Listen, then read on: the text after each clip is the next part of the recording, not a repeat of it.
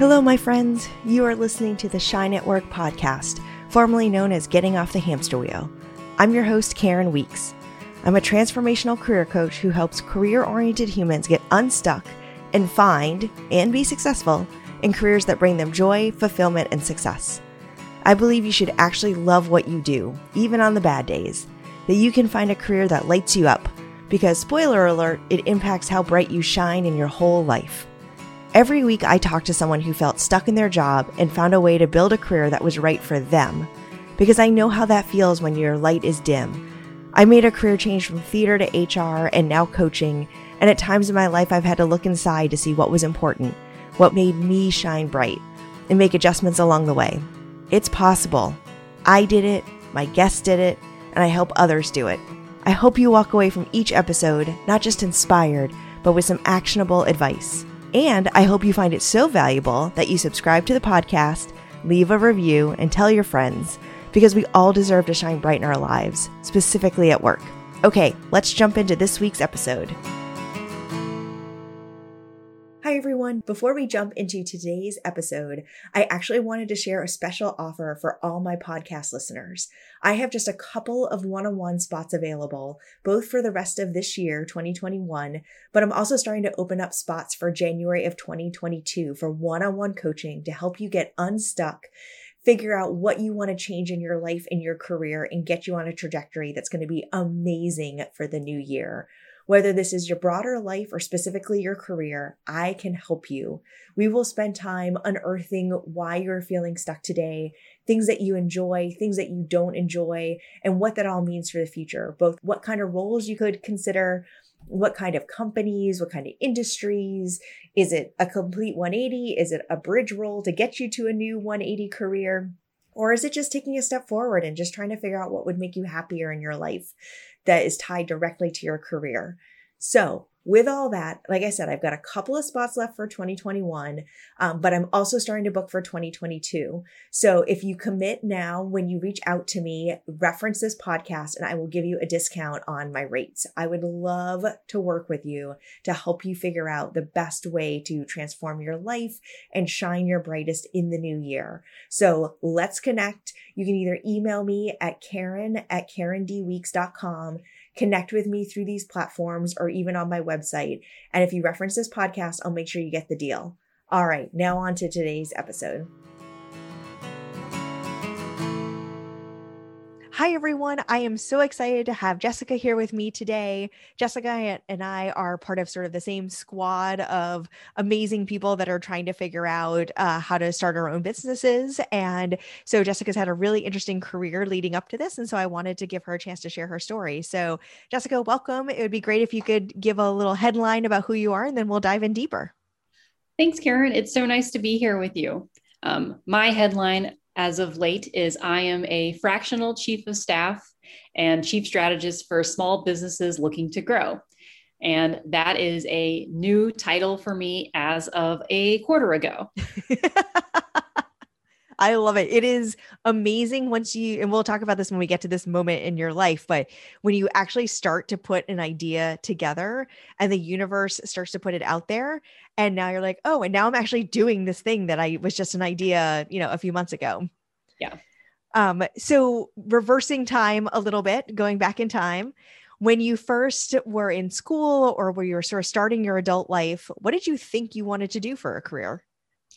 So I've been pretty consistent my whole career. I went to school for industrial engineering because I thought I wanted to be in engineering, not exactly in that today, but I thought problem solving was interesting. And so I became an industrial engineer and a graduate degree in industrial engineering. Wow. Yeah. And then my first job out of school was consulting at a big three consulting firm, McKinsey & Company, in their operations practice. Spoiler alert, I was trying to follow a boy to Boston and ended up getting a job in Chicago. So, the universe works in weird ways. And so were you consulting companies that were in industrial engineering space? I got to admit, I don't know exactly how that would work. So I worked with a variety of companies in different industries, retail, a toy store, a grocery store, improving their operations efficiency and performance. Okay. So when you go to a grocery store and all the shelves are stocked, how do companies do that with less stockouts, more efficiency, less cost? Oh, interesting. Okay. Very cool. So did you enjoy, I mean, McKinsey's a very prestigious, but huge and very stressful, but because there's so much pressure on you, did you like thrive off of that? I thrived off of the learning and the hoovering of knowledge I got to do. I did not thrive in the travel. So I was on the road 45 weeks a year, getting on a plane either Sunday night or Monday morning and getting home Thursday night. And that was hard on my body. And I didn't have any friends and except for my consulting buddies. So I did that for 3 years before my body said, it's time to do something different. Yeah, it's interesting. I worked for a consulting firm that actually ended up getting bought out by Deloitte, and we had nap rooms and shower rooms in our main office for the consultants who came in on like a late night flight and had to meet with their team in the office the next day. So they just slept and showered at the office. It's like that. I mean, yay, thank you for supporting them that way. But B, no, what a horrible life. Why are we even asking them to be in that situation? Exactly. Yeah, my body couldn't handle it. So at that point, I did what every traditional consultant does, and I went to business school. Yeah. There are so many people on this podcast who say, and so of course the next step was to go to business school because that's just what you do. That is on the once you got on the train once you got on that track, that was on the roller coaster. You did, 2 years as a analyst, maybe a year as an associate, and then you went to business school. That was what you did. And so was there a particular focus in what you studied at business school? No focus. I went to Harvard Business School because, again, why not? And learned probably less than I should have. I learned a lot about the type of environments that weren't good for me. I wasn't going to thrive in investment banking or in consulting or in any of the major metros that was too large for me. I wanted something smaller. So I knew I wanted to be in operations, and that's where I went. Yeah, it's so interesting. So you ended up in Boston years later, even though you were trying to follow a boy there a few years earlier. Yeah, funny story. Same boy is who I met with when I was interviewing for business schools. So, oh my gosh, same boy too. That is really funny. It's why you always stay friends with people or always are nice to people because you never know when they're going to come back into your life. Exactly. So that's actually sort of an interesting comment that you made that, some of the things that you had been with, McKinsey, Harvard, like these are some really impressive things in your life. And so how do you think through and how do you get the courage to say that was awesome, but I actually don't need to be at those kinds of institutions. I actually think I'll thrive somewhere else. I mean, I think there's two answers to that. The first answer is where I was at that point in my life, which is, I know this isn't working. I don't want to be here. I was not happy in business school. I didn't know what to call it then, but I was like, this doesn't fit. Later, when I made my last jump, I was not running from, but running to. Yes. We talk a lot about that on the podcast, is that until you recognize where you want to run to, you'll always keep running from, and you can make changes, but you'll never actually change what you need, what the root cause is. Yeah. And to be fair, when I say I didn't want to be at a large institution, I ran from McKinsey and Harvard Business School to Nike in Portland. So we're still not running that far away from big fortune companies. But, that's actually an interesting point, though, because, so much of when I talk to people about their careers, we talk about what kinds of companies you want to go to. And though, scale wise, headcount wise, revenue wise, whatever, Nike is huge, like McKinsey, the culture and what they're doing. I don't mean literally the product, but like as a business, their mission and how they try to run it is very, very different, even though it's a big brand with a lot of people. Yeah, it is. And it isn't. It was influenced a lot by the Portland area, but it's still a giant brand with a lot of internal politics. So, interesting. But I love Portland and I love being on the West Coast for a while. So what were you doing at Nike? So I was doing various supply chain and operations roles. So doing supply chain strategy planning so basically coming up with our 3 to 5 year strategic investment portfolio to basically move our business forward. I did forecasting and planning for our women's training business. How many sports bras of a certain color were we going to sell to Dick's Sporting Goods, and how many we were going to sell to Foot Locker and shoes. So I got to know the women's business pretty well. And then I worked in other supply chain areas within the North America geography. Got it. And it's interesting because you mentioned retail and grocery stores as part of your consulting practice. And even though it was, slightly different, some of the same problems sound like they might have overlapped. Oh yeah. Definitely some of the same problems. It's supply chains, as many of you feeling right now. You can't get an appliance, you can't get shoes. It's unfortunate, but like in supply chains and operations, a box is a box, a widget is a widget. Now, some widgets are more important than others, but it's pretty similar, especially when you're dealing with the product space. Yeah. No, and I, because of what Order Groove does, the company I work at during the day, a lot of times with subscription models, they have to think about inventory a lot, because if I'm supposed to be getting something every 30 days and your inventory is low, you best make sure I still get my thing every 30 days because I'm relying on it. Exactly. Yep. So there's definitely this theme, like you said, in the work that you've been doing. It continues to grow and evolve, but still always sort of in the same vertical, for lack of a better phrase. What were you learning at Nike that made you reconsider maybe something's not quite right here? So Nike was fairly insular, kind of like McKinsey. My friends worked at Nike.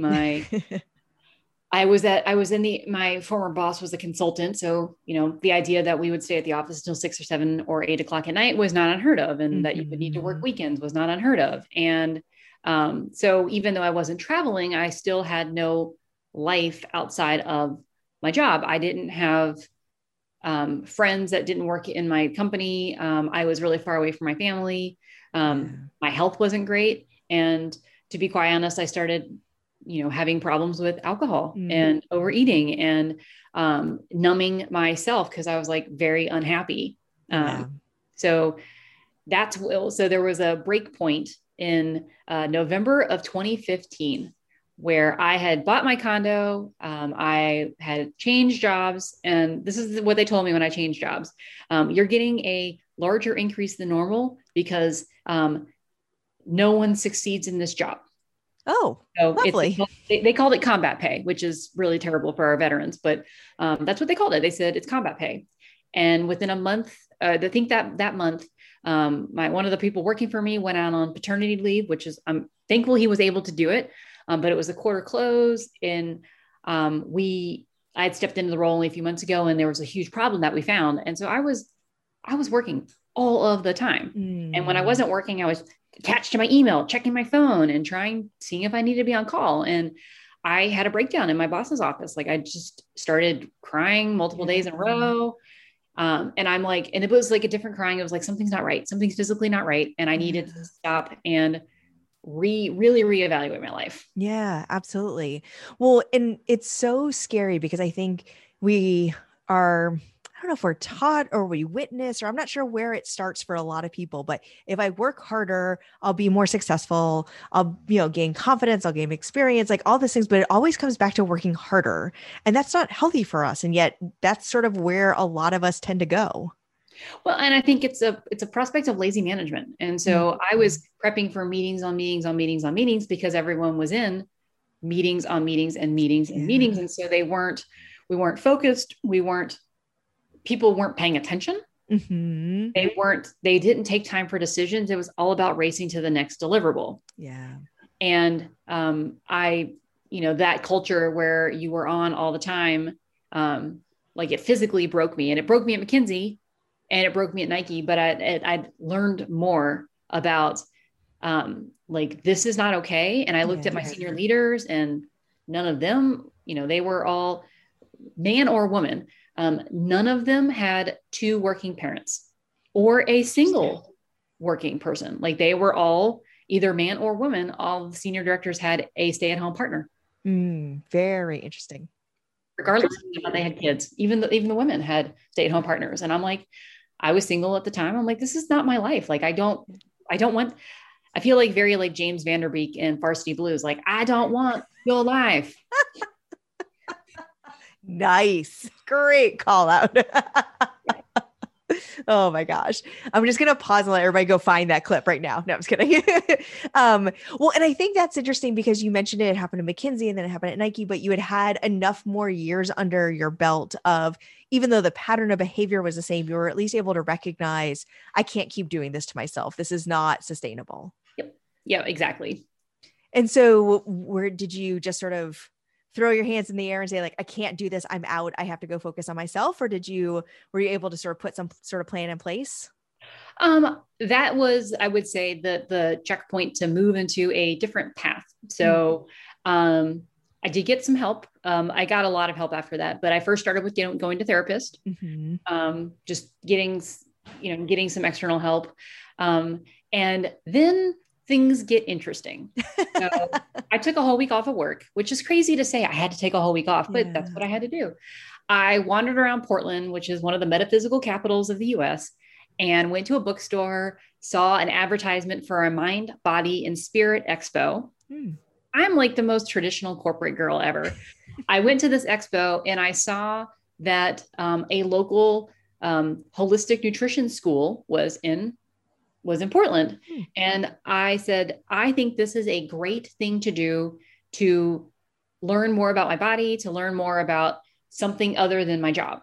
So I signed up for this weekend program to become a certified holistic nutritionist, started getting into the Eastern medicine principles about, how stress impacts your body and how breathing impacts your body and the benefits of food. And then once I was on that path, more things in that realm started opening up. I decided that I didn't just want to be a holistic nutritionist. I wanted my whole life to change. So I started working with a dating coach. I wanted to date. I wasn't dating. And so I needed to overcome that. I started going down the path of becoming a life coach myself. And then I decided to move to Charlotte to be closer. My family had moved to Charlotte. And right after I finished my holistic nutrition program, and right as I was starting my life coach certification program, I had a knowing that was like, my time in Portland is done. I need to be near my family. This is where I'm going to put down roots. And 2 months later, I'd gotten a job. And I moved to Charlotte. Oh my gosh. And it's so funny how sometimes things, like the minute you start the marble rolling, it just keeps going and going and it turns into a snowball or whatever the right metaphor is. But the minute you push it into play, then everything starts happening. Exactly. I started more reading books on the topic. I think the first book I started with was You Are a Badass by Jen Sincero. Oh yeah. Yep. Which was, and then you start reading more about that and start getting into these communities. But I worked with a dating coach, which is not the same as working with a career coach, but it kind of is. And then I moved to Charlotte, became a life coach, did another life coach training program, worked with that life coach, and 3 years later, quit my job. Oh my gosh. So that's a great follow-up question. Is a lot of times people think through, okay, so if I want to do this kind of life change, do I have to leave my day job today while I'm doing the certifications? Can I get something else? Like if I'm unhappy at Nike, for example, do I need to totally put that behind me while I'm trying this new thing? Or how did you sort of balance all of that change? So when I was at Nike and I was in the holistic nutrition program, I actually raised my hand at Nike and I said, I need another job. When you're declarative with what you want at a company, if you're in a small business and there's like 5 seats, then maybe not so much, but I was clear with what I did and didn't want out of a job. And so they said, we want to invest in you. So they helped me move. And when I was at Electrolux, which is the last place I was at here in Charlotte, I set boundaries, really clear boundaries. But I knew even when I moved to Charlotte, don't tell my old company this, but I knew that like corporate was not for me long-term. I just needed to find the right outlet and set myself up financially to be able to take a leap and work with a coach to figure out what I would want to do and how I'd want to express my gifts. Yes. outside of the corporate environment. And when it became clear that what I wanted to do was fractional consulting and chief of staff work, I've been maintaining a life coaching business on the side. You can't do fractional consulting while you have a day job. Like that, you need to meet with people unless you're chief of staff for people in overseas, which I did try. And that did not go well with my husband. He's like stopping on the phone at 9:00 at night. He was very supportive, not actually, he was very supportive. But it's just hard it's hard on your sleeping body and things like that. So, you don't have to leave, but it is important that you have really good boundaries. Yeah. And, be expressing what you need in a job. Yeah. No, I think that's really fair. And it's something that I even tell folks that I work with internally as well is I'd rather have you come to me and talk about what's going wrong or where you're feeling stuck or whatever's going on, because that's the only way I can even potentially help you. And I may not have the answers, and it may mean you can't be here anymore in the sense of like, because we don't have the right place for you, but let's have the conversation. Because if we can do something, I'd much rather try to figure that out than have no idea and just have someone quit in 2 weeks. Yeah. And, when I left my job recently, I told them last January, we were launching a project. So January 2020, before COVID, I said to my boss, I'm like, I don't want to lead this department when the project's done. I'm not going to be happy running this department. It's more run the business. I'd like a different opportunity. I told them in July that the roles that they're discussing for me they're too big. They're too big for any human person to do them. And but I think I can add value in these types of roles. I told them that in October. And then I said, I will probably be looking for a new opportunity at the end of Q1. And I turned in my notice middle of March. Wow. Oh my gosh. Well, and we'll get to that in a second, because I think sometimes putting those milestones into place for yourself, you can either decide that it is the moment to say goodbye, but at least you've put those milestones in for yourself. But I want to go back to something you said, because it was really beautiful. It was, how do I express my gifts? And I think that's something that what people may not know until they've looked at your website and stuff is that you've brought that life coaching into the fractional work that you do today. Yeah. So can you help talk about that marriage and how you made that transition and brought those things together? Well, I've been interested in talent development for a really long time. And personalities. And as I sought to seek out who I was and to say, what things do I like and don't like in a job, it translated into truly how am I getting sparked? What are my gifts?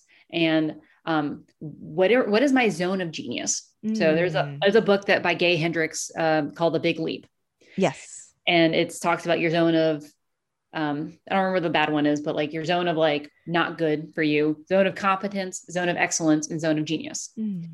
And certain things that I do, which is seeing the big picture, driving change, activating others' visions through operations and strategy planning and project management. That's my gift. I'm not the big dreamer of these brand new ideas. That's just not who I am. And I think if someone gave me a roadmap and said, go execute, I would hate that, because that's not fun. But by spending some time getting to know me, and also, to be fair, getting some frameworks from some other individuals that I follow in the life coaching space, I became to be able to say, how do I operate in my zone of genius? How do I operate from my gifts to say, I'm meant to do something in this world? Everyone is here for an essential errand. How can we express that errand? And some people are meant to be visionaries, and some people are meant to be activators, and some people are meant to be tenacious project closers. And everyone's got a gift. And so from an organizational perspective, how do we find the right roles for the right people in organizations leading people? Or how do you create those for yourself? I led a team of 25 at Electrolux, and I managed to, I think, promote 7 or 8 people and reorganize and find new opportunities for people, because it was really what do you want to do with your life? Yeah. Well, and I think you do that also for the CEO or the COO that you're working with. It's not just about activating their plans and helping them figure that all out. It's also about how to be their true selves. And you talk about the soulfulness of that in your work. And so I think that's so interesting that you're really taking gifts from all different pieces of your life and bringing it all together in this practice. Yeah, it's a really great way to say it. Like there's the gifts that come from consulting, and then there's the gifts that come from life coaching, and then there's the gifts that come from standing in your gifts and being aware. I think um, there's excellence and then there's genius. And I think being able to articulate the difference between the two is what's going to be critical for small businesses as they grow. Yeah. And I think that's such a big need. And so I want to talk a little bit more about like how you actually work with businesses, because I think that small businesses often don't think about who can I bring in because it's probably too expensive, or I need to hire that someone for full time, but I'm not ready yet. So how do you sort of identify and work with those businesses that need you in this moment? Yeah. So the businesses that I work with are either at or crossing 1 million in revenue, have a team of a few individuals or more, up to maybe 150. Beyond 150, it's we can work together, but there's different challenges. So I really want to focus on these smaller companies, and we really sit down as the founder and the leadership team and say, what is your life vision? Are you trying to grow this business to be an influencer? Are you trying to reach a lot of people? Are you trying to build it profitably to sell or exit from a VC perspective? So what do you want for the business and what do you want for your life? Some people got into this to make it a lifestyle business so they could spend more time with family and friends. Some are looking to make a lot of extra cash to invest in real estate properties. So it's really, again, what did they get out of this business and what are their gifts? I work with typically entrepreneurs who their gifts are in having big, bold visions and maybe not so much in communicating and delegating and leading a team. Which is the amazing part of being an entrepreneur and a founder, is that you have these amazing visions. And so let us help you out. Like, let us be the other half to that yin and yang situation. Yeah. So I work with these companies to help take their big vision and where they are today and break it down to the most important few priorities that they need. What are the most important systems that they need to build? What are the most important projects they need to build? How to clearly articulate that to their team, because that's where it gets lost in translation a lot. And then how do we put a cadence together of leading and lagging metrics on both the business and the priorities that they put in place? So that's why I work with companies on a annual, quarterly, monthly, and weekly cadence to keep them on track with their business metrics, but also their improvement priorities. Yeah. Well, and it's so interesting because obviously it's not physical goods, but a lot of that is very similar to the supply chain stuff you were talking about earlier and just the broader operation work that you did earlier in your career. Yeah, that's where I like when you asked what did you know what you wanted to do when you grew up, and I said no, but yes, everything I'm doing is like in this vein of operations. But I think where I'm different than others, and I think the last 6 years of my journey has helped me with this, is layering in that soul, that spirit, that more existential way to be in the world, because you can push hard and you can hustle, or we can take an easier route. And entrepreneurship and growing a business is never easy, but it can be easier by focus, prioritization, clear communication, and delegation. Well, and I think that's really important because especially as someone who, you mentioned a couple of times in your career, you got really burnt out or, it was impacting other areas of your life. You're now also starting your own company and being one of those entrepreneurs. How do you continue to make sure that you're taking care of yourself and following the advice you're giving to other people? It's all about walking the talk. I have an annual, monthly, weekly planner for like what's most important in my life. I track my time. I track I have an Aura ring that I use to like monitor my sleep and use it, track my hydration, because you have to fuel yourself first. I have a morning meditation practice and a journaling practice to fill up my cup spiritually. And it's all about balance. It is not about, like always being in balance, but it's about knowing your true north as a person, as a business owner, and then being bold enough to ask for help and seek out options versus saying, I'm going to gut it out and grind through it. Because a lot of the gutting it out and grinding through it comes from a place of fear of, I fear I can't afford this. I fear I can't let these clients go, versus a space of abundance of, I may need to drop some things to leave some space for the next new thing to come into my life. Yes. Yeah. And I think especially when folks are making a career change or starting their own business or trying something new, they feel like the more they put into it, the more they will get out of it. And that's not always the case. No, I'm very much of the Pareto principle. 20% of the things give you 80% of the effort, and progress, not perfection. Mm-hmm. So how can you minimal viable product a lot of the things you're working on? Yeah, I love that. And I think too, so we've talked about a lot of different pieces of advice. And as you've grown your career and navigated through it, obviously you've dropped little nuggets here and there. But as you think back to your career, or if you were talking to someone who's thinking about, making a career change, starting their own business, however that looks for them, what's sort of one headline that you want to make sure people walk away with, or what's one thing they can do tomorrow to start doing this? One thing, I think the most impactful thing for me was actually working with a coach, because we can't see our own limiting beliefs. Yeah. I remember with one of my coaches, I didn't want to be in corporate. And yet I needed to take an hour out of my day to go meet with someone in, cause I meet with a potential client, and I was like, I can't leave my job. I can't. Now I'm a little reckless. But my coach is like, how are you ever going to have the guts to do something different with your life if you are still leaning into the places you don't want to be? Now that's not the advice that everyone needs to hear, but I don't think I would have learned as much if I didn't have someone else to mirror my greatness and my gifts back to me, but also mirror the beliefs that I needed to deal with back to me.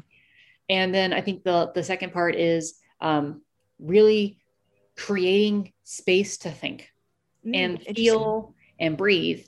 If you're always consuming noise, every moment of every day, you're never untied to your computer and your phone, and you don't ever hear you. Yes.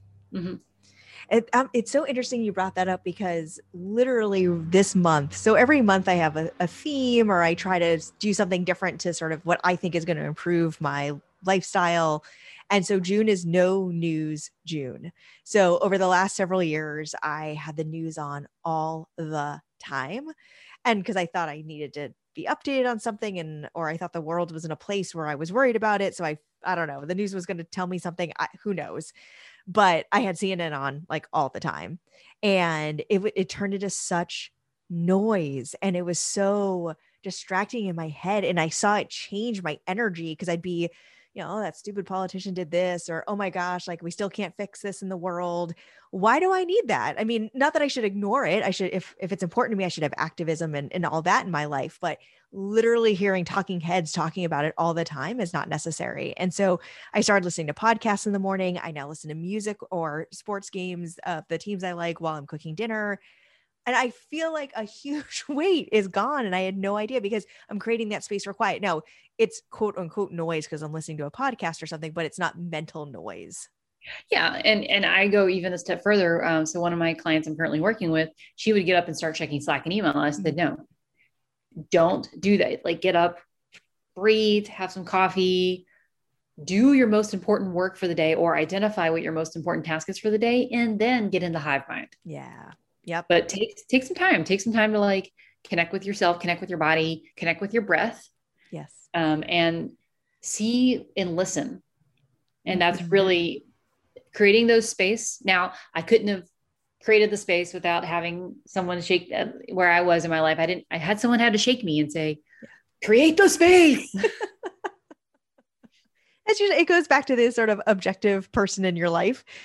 Sometimes you have to have someone tell you that. Exactly. Excellent. Well, thank you so much for sharing your story, sharing your journey, your learnings and bumps along the way, and how you've gotten to a place where it really does feel like, even just watching you, I know people are only hearing this, but watching you tell your story in the moments of those high energy, your whole body changes, your face lights up. So it's so amazing when that happens for someone. So thank you so much for sharing that. How can people connect with you and learn more about you, or even follow up with questions if they have them? They can connect with me on my website, jessicalackey.com, or on Instagram or LinkedIn. Instagram is Jessica Lackey _consulting. Excellent. And we'll have all those links in the episode notes as well. Well, thank you again for joining us. It was so great to hear your story and so great just to chat a little bit more as well. It was great. Thank you for having me.